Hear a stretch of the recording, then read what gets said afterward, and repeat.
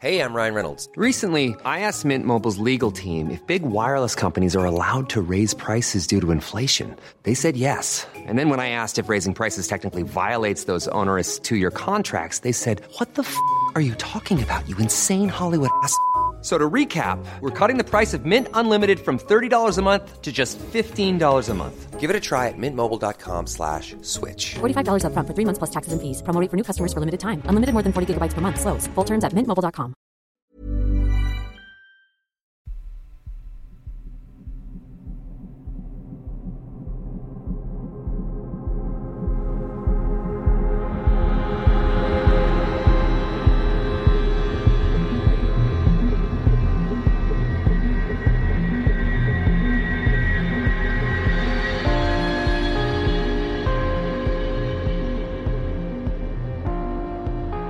Hello and welcome to mini episode 162 of Real Life Ghost Stories.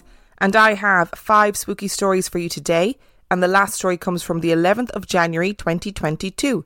And story number 1 comes from Kate. As long as I can remember, I have been plagued with incredibly vivid dreams.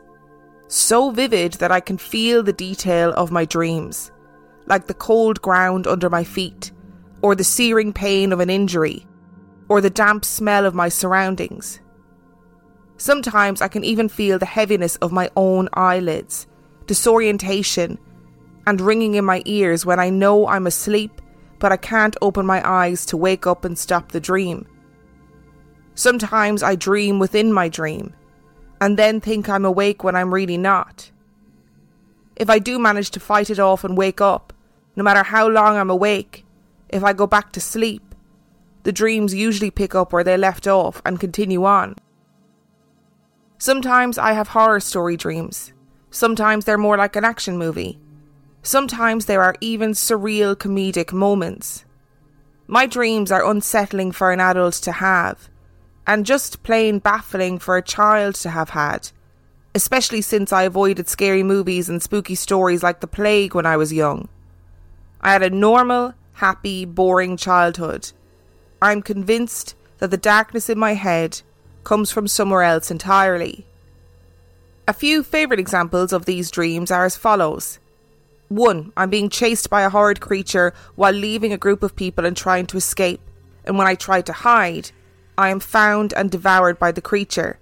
This repeats over and over again on a loop until I wake up completely terrified and panicked. Sometimes the point of view changes, and I'm the monster devouring the people I love. Number 2, I'm part of a drug smuggling ring. We hide drugs as powdered laundry detergent. I am betrayed by a fellow member of the ring and I'm shot in a scuffle. I then fall into a body of water and I drown. Number 3, my bearded dragon escapes and gets exposed to radiation and then proceeds to destroy my city. I try to stop him with no success. Number 4, my husband becomes an evil version of himself who tortures me in many ways, including bodily harm, cheating on me, abusing me, etc. Number 5, my childhood home is a haunted house. All my family members and loved ones are ghouls, zombies, or occupants ready to torment me. The details are shocking and unnerving every time. There are so many more. A lifetime of material if I ever wanted to write creepy fantasy novels. As you can imagine, feeling dreams this deeply messed with my head as a kid and continues to make me question my own reality as an adult. To make matters worse, the shadow was sometimes around. In the moments when I was drifting off to sleep, the moments where you might open your eyes just a sliver, sometimes he was there, swirling in the corners of my vision. The moments when you suddenly wake up in the middle of the night and your eyes bolt open, sometimes he was there looming at the foot of my bed or in an upper corner of my room, just often enough for me to be infinitely familiar with his appearance, but just infrequent enough for me to question myself and my sanity entirely. He looks like a swirling, nebulous column of black smoke or energy, about 6.5 foot tall and about 8 inches or so wide. He does not have eyes, but where eyes would be, there are 2 points that lack any colour whatsoever. They are pearlescent clear and feel like they could absorb your whole soul if they wanted to. When I see him, I expect to feel fear, and I'm typically afraid of everything, but I don't. I feel like everything stands eerily still for a moment, including time itself. In this moment, he demands to be acknowledged and gets very upset if I try to ignore him. When ignored, he acts out for attention by tapping on my window and keeping me awake, leaning close and causing a ringing in my ears so I can't sleep, making me see spiders or beetles crawling in my peripheral vision, and of course, being the diabolical puppet master behind my dark and twisted dreams. I am certain he used them to torment and punish me when I don't do what he wants. As a kid, I would get upset about the dreams and go to my parents for comfort. They would always downplay what was happening, tell me I just had a wild imagination or that this was normal for everyone. I only mentioned my shadow to my parents once.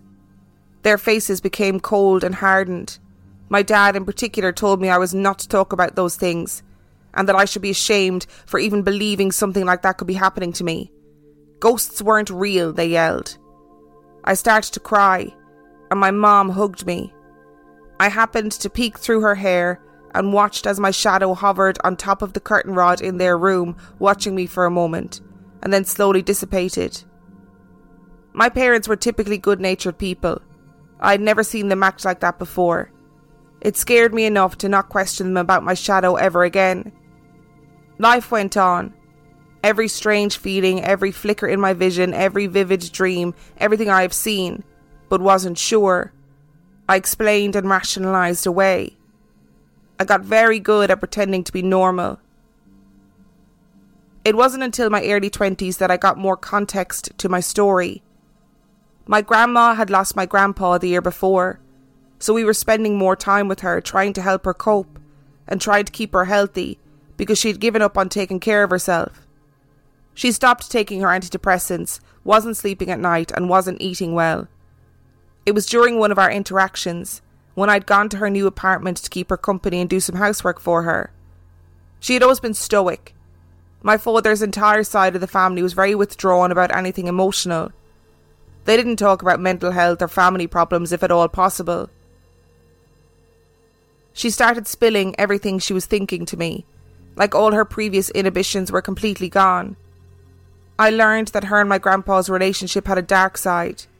He was abusive, and he had cheated, and he controlled everything about every aspect of her life. She saw things and felt things that she didn't understand, and when she told him about it, he made sure that he handled it by having her medicated. She was told she had severe mental health issues and was diagnosed with schizophrenia and bipolar disorder. She had never said anything like this to me before. She rambled on about some more things that she had seen before, and I honestly wrote it off as low blood sugar nonsense. Then the phone call started. She would call in the middle of the night for weeks, screaming that there were people banging on her windows at night. Again, that bugs were crawling all over her floor, that there were shadowy figures hiding behind her couch like children waiting to play, or my grandpa back and angry and yelling at her. She was losing her grip on reality. That's how my family explained it all. The candid sharing continued when we would spend time together. The more she would ignore her medication, the more detailed she would be. She explained that my grandpa's dad was also incredibly abusive, and that his wife, in short, was crazy. She saw things that weren't there. She was overly emotional and fragile. With every new detail, the sense of dread built in my stomach. Was that my problem? Was I going to eventually lose my grip on reality? Was mental illness in my family the driving force behind my shadow and my incredibly vivid dreams? I stubbornly decided that I would not be led to insanity by my broken brain. Nothing was there, I told myself. I had recently ended an abusive relationship. I was changing my life for the better. I went on medication. I just had anxiety, and I convinced myself that was the reason for my shadow. I was determined not to repeat the troubled cycle my family had been perpetuating. Fast forward 8 years to now. I decided to entertain the idea that it may not all be my imagination, that my shadow might actually be real. I don't know what's scarier, slowly going insane, or dealing with the fact that I might have a spirit attached to my family, Will my sweet husband eventually succumb to the darkness and turn into an abusive nightmare like previous generations? Is the darkness I have seen deep in his bright blue eyes during our worst fights really him, or something more insidious? Am I doomed to repeat the cycle? I'm extra spooked today as I write this because I've never given my shadow a name until today. Without even thinking about it, as I was telling my husband this story, I stated that his name was the Dreamkeeper. No idea where that came from, but I know now without a doubt that that is his name. He put that in my brain. This is a really tricky story to talk about, and I'm going to say something that is not going to win me popularity points among the paranormal community. I'm not remotely trying to delegitimise Kate's story in any way, shape or form, but the way this story is laid out and the context of this story means that I would feel like it was pretty negligent to not state the fact that there are times when mental illness can cause people to experience almost symptoms of a haunting, if that makes sense. There are times when it does happen. Mental illnesses like schizophrenia can cause auditory and visual hallucinations. Lots of mental illnesses can cause paranoia and delusions. And sometimes, depending on how you're brought up, depending on where you're brought up, depending on the context of your belief system, it's sometimes easier for people to believe that it's a haunting rather than a mental health condition. People also sometimes would rather believe it's a mental health condition than a haunting. That works both ways. It is also true that often cycles of abuse are perpetuated throughout the generations of a family, and human relationships are very difficult and complex. We all know that. And sometimes we don't want to believe that somebody that we love, somebody that we previously thought the world of, could possibly do anything negative ever. So we prefer to believe there's darker forces at play, which actually in some ways excuses people's behaviour and negates the ideas around responsibility. So look, that seems very lectury and I apologise, and it's very much like stating the obvious. But there have been lots of stories over the years that are very similar and that have similar themes and ideas running through them. So I thought it would be wrong if I didn't mention the fact that these things can happen because people are mentally unwell, and abusive relationships can happen because people are abusive. And if you as an individual are listening to this and you're concerned about something that's happening in your house, you don't know whether you're, to use a colloquialism, like losing your mind, or whether something's really going on, speak to somebody, speak to a professional, speak to like a safe member of your family or a safe friend, just somebody. Speak to somebody about it. Get some help, get some support. Don't try and figure it out all on your own. And I just want to make it very, very clear one more time that, Kate, I am not saying that I don't believe your story, and I am absolutely not saying that your story is purely about mental health issues. However, you raised some very good points about mental health issues and cyclical abuse in generations of families. And it seemed like a really good time to say that although we always assume the paranormal on this podcast, that's the point of the podcast, it is also appropriate to say that if there's somebody listening to this who is in a situation that they are concerned about their mental health or they're concerned about their relationship, to find somebody to talk to about it. What I kept thinking about during this story was the BFG. And I was fascinated by the BFG when I was a child, and this idea that this person went around collecting dreams and blew the dreams into your bedroom with a big trumpet. Like, loved the idea. My favourite bit of that book was when we got the descriptions of the different dreams on the labels, on the jars, and little Sophie read them. That was my favourite thing. But I just wonder, like, if this shadow man is a dream keeper, is the controller of your dreams, is it possible that you just happen to see him and when maybe you shouldn't have, like those moments when you like open your eyes just a sliver just before you fall asleep and you become consciously aware of something in your room? Is that like the BFG sneaking in, blowing your dream with a trumpet, but in a much more crude form? I mean, either way, I wouldn't want to wake up with a giant leaning into my bedroom with a big trumpet. I'd have questions about that. And I wouldn't want to wake up with a shadow man in my bedroom just before I fell into a nightmare. Also, everybody's dreams are so vivid. And they also seem to be like structured with a story. Mine are not. I don't know if that says what that says about me, but my dreams are not structured like that at all. I'm Sandra, and I'm just the professional your small business was looking for. But you didn't hire me because you didn't use LinkedIn Jobs. LinkedIn has professionals you can't find anywhere else, including those who aren't actively looking for a new job, but might be open to the perfect role, like me. In a given month, over 70% of LinkedIn users don't visit other leading job sites. So if you're not looking on LinkedIn, you'll miss out on great candidates like Sandra. Start hiring professionals like a professional. Post your free job on linkedin.com/people today. Millions of people have lost weight with personalized plans from Noom. Like Evan, who can't stand salads and still lost 50 pounds. Salads generally for most people are the easy button, right? For me, that wasn't an option. I never really was a salad guy. That's just not who I am. But Noom worked for me.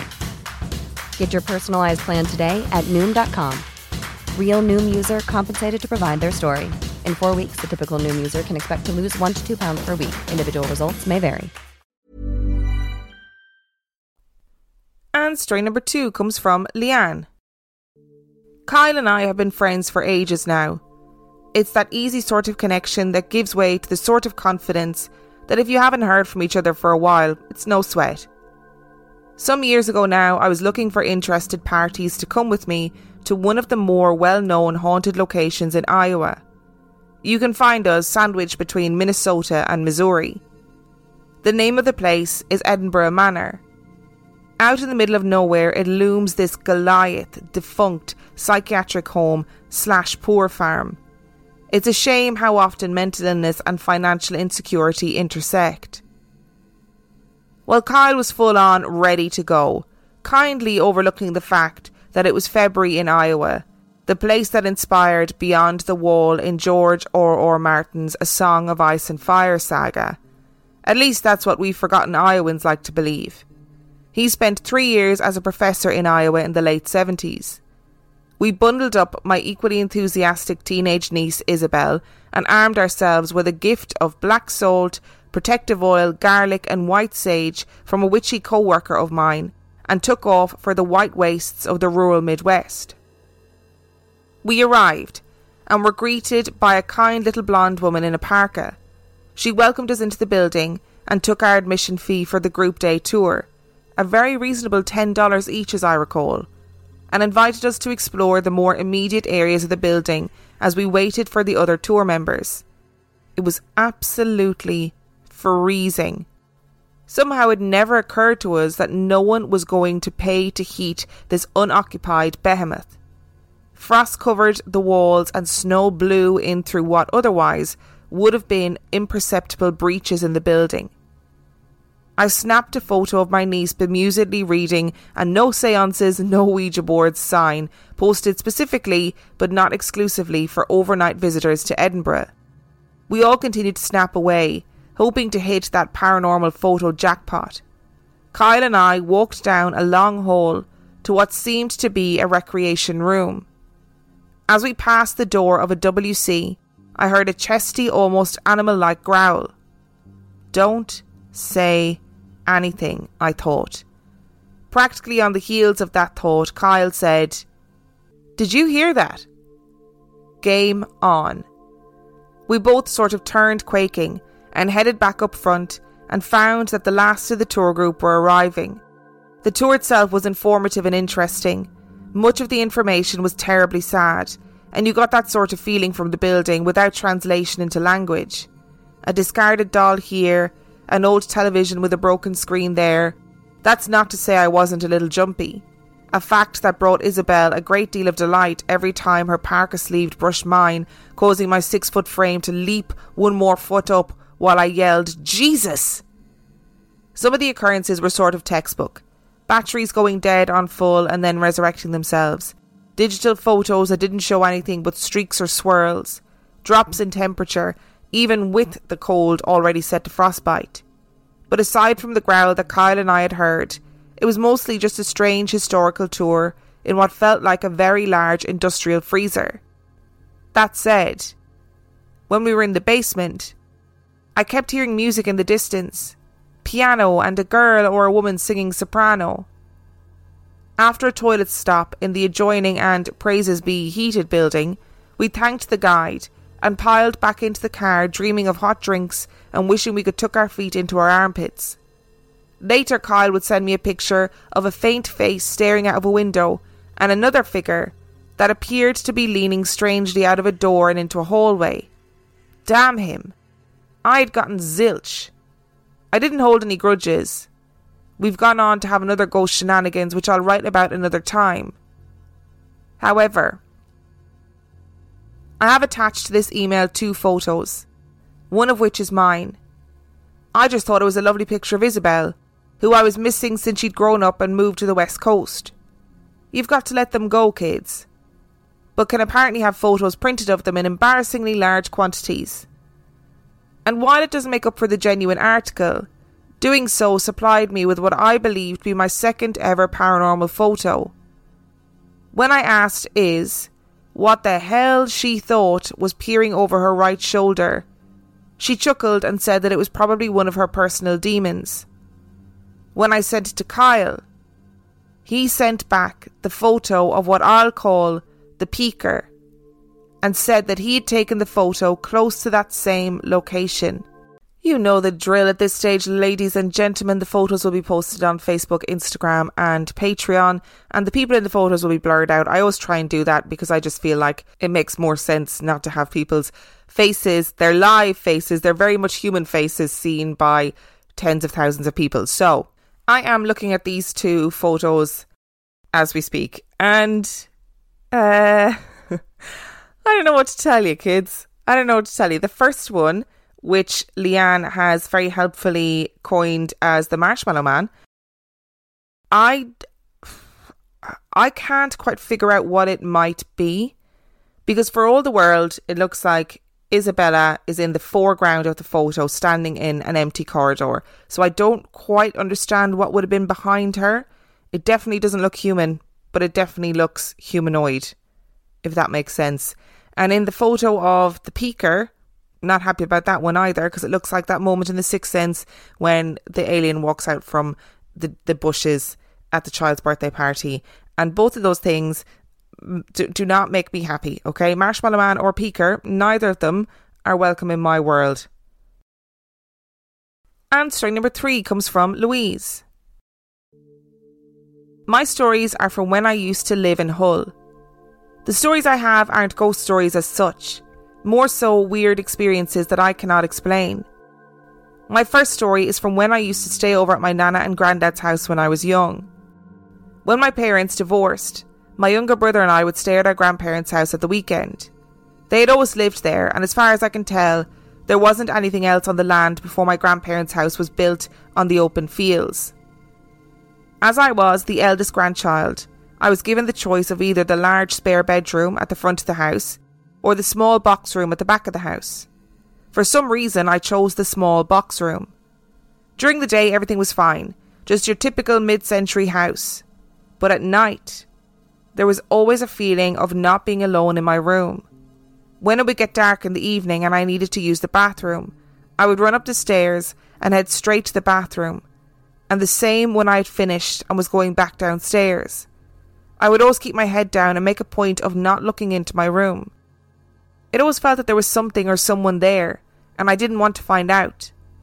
When I would go to bed, I would always sleep facing the wall and refuse to open my eyes until I woke up the next day. The presence I felt never felt threatening. I just thought if I ignored it, it wouldn't bother me. I'd never experienced this anywhere else. The second story I have is about my granddad, whose house I would stay at in my first story. I've never been as close to anyone as I was to my granddad. He had a chair that he wouldn't let anyone else sit in but me.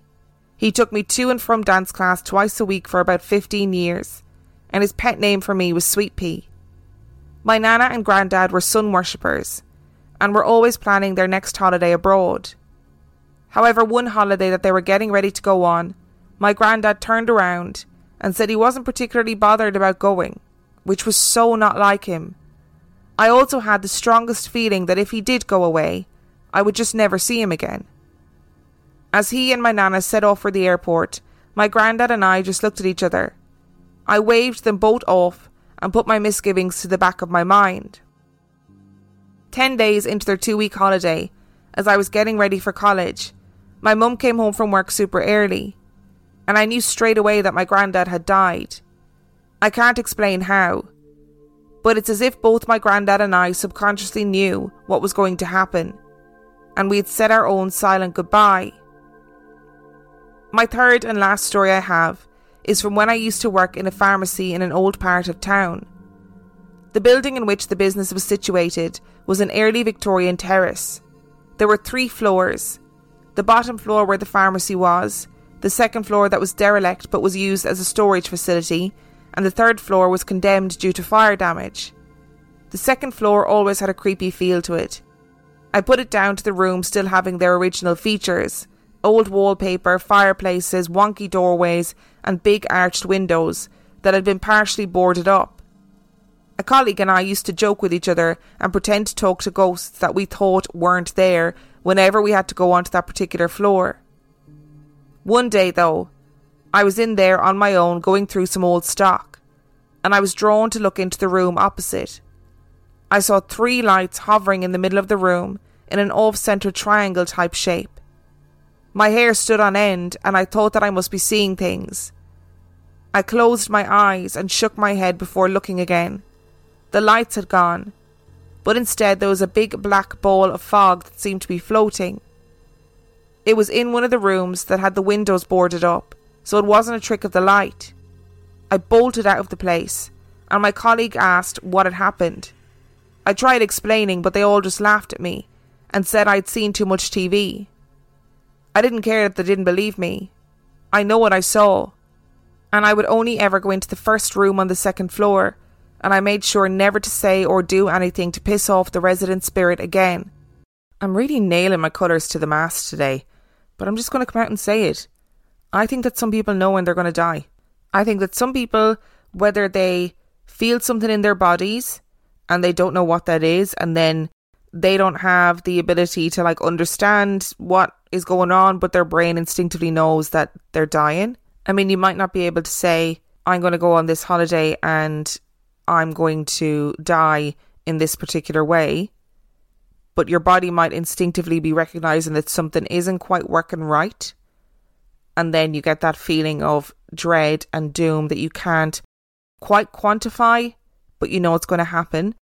Or I just think that some people just know, which is also connected to the fact that I do think that people with a really strong connection, like you and your granddad, for example, I do think some people just know when their loved ones die. They know that it's going to happen, or they recognise when it has happened before anybody tells them. And is it about energy? Is it about understanding somebody's energy? Is it about auras, even though I don't really know what an aura is? But is it that you instinctively see something in somebody, but you don't have the cognitive language or ability to be able to explain what that is, but you just instinctively know?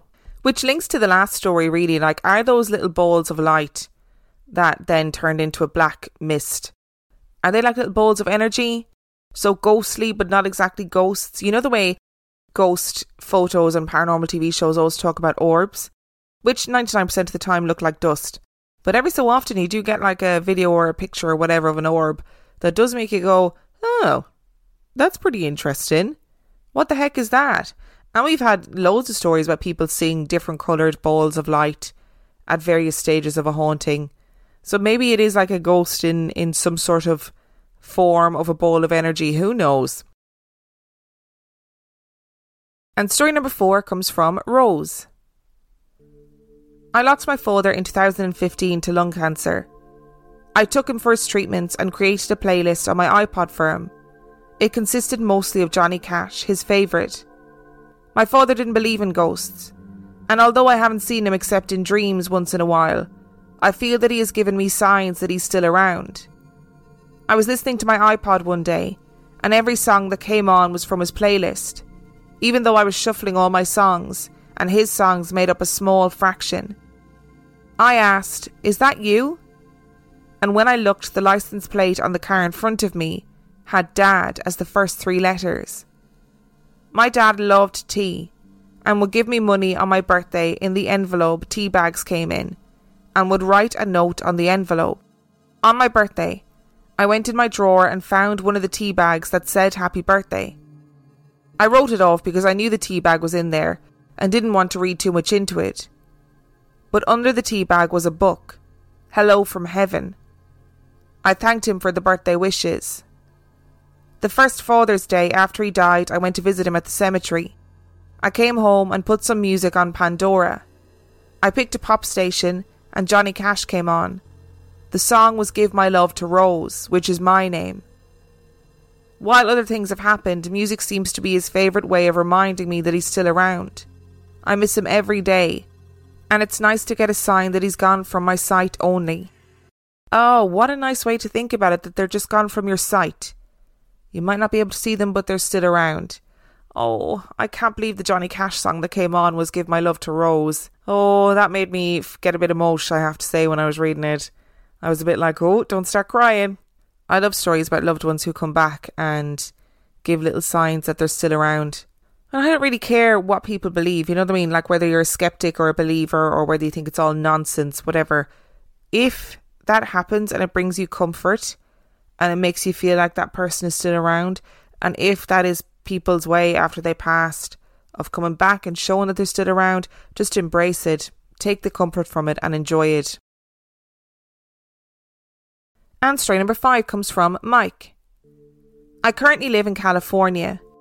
I grew up in a small town in New Hampshire near Portsmouth. My parents bought the house in the late 1960s. The only people who lived there before them was a young couple that lived there for a few years. The house was built in the 1960s, so it wasn't that old when I was growing up in the late 70s to 80s to 90s. The land is very old. European settlers had been living on that land for hundreds of years, and Native Americans had been living on that land for tens of thousands of years. There was an unmarked graveyard across the street. Unmarked graveyards are common in New England.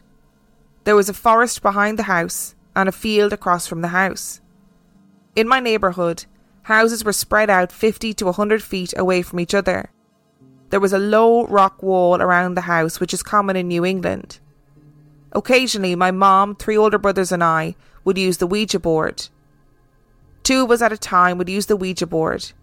Jeremy and I couldn't even get the piece to move.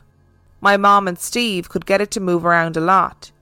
If I used it with Mom or Steve, then it would move. Anthony, Jeremy and I couldn't get it to move unless Mom or Steve used it with us. The piece would move and tell us the name of the spirit, what country or state it was from, and what time period it lived in, and whether it fought in any wars. The spirits we connected with seemed like normal, decent people who once lived and passed away, never anything dark or malevolent. I went to college in Maine, lived in Alaska for 4 months, lived in South Carolina where my parents retired for 8 months, then Alabama for 2 years, then South Carolina again for 10 months, and then California for the past 17 and a half years. I'm in a valley area about an hour from San Francisco. I currently live with my Korean wife, one of her sisters, and a 7-year-old son. When I was in 7th grade, in 1990 to 1991, my older brothers had all either gone to college or graduated from college. I then moved out of the room with 3 beds and moved into the room with 1 bed. For the first few years, I didn't experience anything in that room. It had a closet that had a door in the back that led to the attic. The attic had a door in the back that led to a storage space above the garage. One night when I was in sophomore in high school, shortly after I got in bed and turned out the lights, there was a hissing sound right above me. I was so terrified I pulled the covers over my head. This was not a dream and it was not sleep paralysis. I was awake and scared for my life. This hissing sound was going on for what seemed like 15 minutes and then it stopped. My heart was pounding and it took a while for me to go to sleep. This happened 5 times when I was a sophomore in high school and it didn't happen again. My mom passed away from ovarian cancer in May of 2007. In December of 2007, my girlfriend, who I married in 2009, went with me to visit my dad in South Carolina near Charleston. Near the door to the room my girlfriend and I were staying in was a glass-covered shelf with all these creepy-looking dolls my mom had as a kid in the 40s and 50s. On the first night of our visit, my girlfriend and I saw the door open by itself. A window was open, but there was no draft. If there was a draft, it would have closed the door, not opened it. The door opened in the opposite direction of any possible draft, of which there was none. My brother Jeremy, who lives in Massachusetts, near Boston, said that when his son Rowan was little in the 2000s, he would back up against a wall in one of the rooms and point to the opposite wall and say, "She's over there." One time when his daughter Jaden was little and going upstairs with his wife, Jaden pointed at the ceiling and said that there was a ghost of a little girl there. Jaden then said to her mom, "Mommy, why would the ghost tell me to take my clothes off?" Jaden's mom got scared, ran upstairs with Jaden and put her to bed. One time, Jeremy heard a voice say his name in his ear when he was the only one in the house. Another time, his wife sensed the spirit of my mom in the house. She asked for a sign and saw a towel on the towel holder move by itself in the bathroom. She got scared and ran out of the bathroom. Jeremy did some research and discovered that in the early 1900s, a little girl drowned in a pond nearby. Jeremy and his family think that the ghost is that little girl. Jeremy and his wife had met with a medium who told them that there is a ghost of a little girl in the house. The medium knew details of Jeremy, his family and of the house that she couldn't possibly have known. She said that the little girl liked the closet because of the toys in there. I work at a fish facility in California that was built in 1957. I'm part of the bio team as a fish biologist. There are also operators who drive the fish truck. The bio team works Monday to Friday and has weekends and holidays off. The operators are there 24/7, 10 days in a row and get 4 days off. The fish facility saves fish from the pumping plant and relocates the fish to other parts of the California Delta. One of the operators told me that one night he saw on one of the monitors that a pickup truck was going through the gate. He went all over the fish facility to look for this vehicle and it was nowhere to be seen. Another operator saw the same thing and even saw a hand come out of the pickup truck door to put the code in to open the gate and couldn't find the vehicle anywhere. One evening, 2 operators saw someone with a baseball cap standing there looking at them from around 20 feet away. When one of the operators walked over to him, he disappeared. One operator said that one evening he heard his name being called out when he was the only one there. Another operator said that every time she's on a swing or a graveyard shift, she sees these orbs on one of the monitors going up and down. One time, when I was in an aquaculture building by myself, I heard something crash to the floor. A long PVC pipe that was leaning against the wall was pushed over onto the floor. I was not alone in that building. Some entity was in there with me and it freaked me out. At my house in California, there was one time when my wife and son were not home yet and I was going to bed. Shortly after going to bed, I felt something jump on top of me. That was pretty scary. One time, the TV turned on by itself. When I walked over to turn it off, I saw that the TV was channel surfing as if someone was trying to decide what show or movie to watch. The TV was changing channels by itself every 10 to 20 seconds. This freaked me out, so I turned off the TV and left the room right away. Fortunately, the TV did not turn back on. I have to apologise before I go any further for the rumbling sound in the background, or if you heard the sound of voices at all during this episode. Promise you I'm not haunted. Firstly, my neighbours are home and the sound seems to be travelling particularly well today. And secondly, just as I was in the middle of recording that, somebody came out with a lawnmower. And we're on a tight schedule. You know, we got to get this stuff done. So I just had to persevere. And I did that thing where I was like, okay, I'll stop and wait for them to take a break. And then when they'd take a break, I'd go to start recording. And then they'd start mowing again. So we just had to go for it. So I apologise. Mike, I'm terribly sorry that your story was interjected with the sound of a lawnmower. But maybe it works for like the picturesqueness of New England countryside, you know? If you heard that hissing sound, is it possible that it was an animal? I know you've probably gone through all those possibilities already. I don't know what animals would be native to that area that would make that sound, like a really long hissing sound. I don't know if I'd want it to be an animal or if I'd want it to be a haunting, because I feel like any animals that make elongated hissing sounds have the capacity to fuck you up, you know? And again, we just have general little kids being generally spooky. Kids are just spooky little beings. That's just a fact.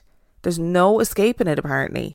I wonder what the fish facility was before it was a fish facility, or Or was there even anything there beforehand, or was it always just a fish facility?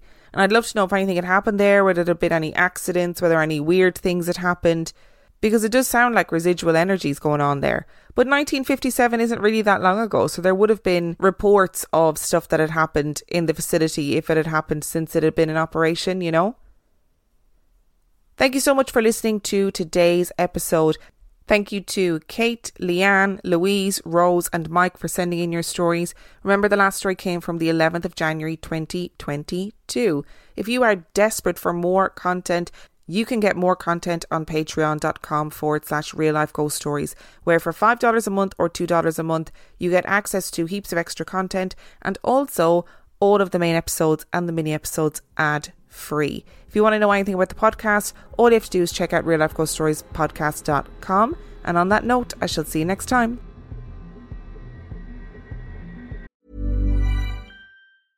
Imagine the softest sheets you've ever felt. Now imagine them getting even softer over time. That's what you'll feel with Boll & Branch's organic cotton sheets. In a recent customer survey, 96% replied that Boll & Branch sheets get softer with every wash. Start getting your best night's sleep in these sheets that get softer and softer for years to come. Try their sheets with a 30-night guarantee. Plus, get 15% off your first order at bollandbranch.com. Code BUTTERY. Exclusions apply. See site for details.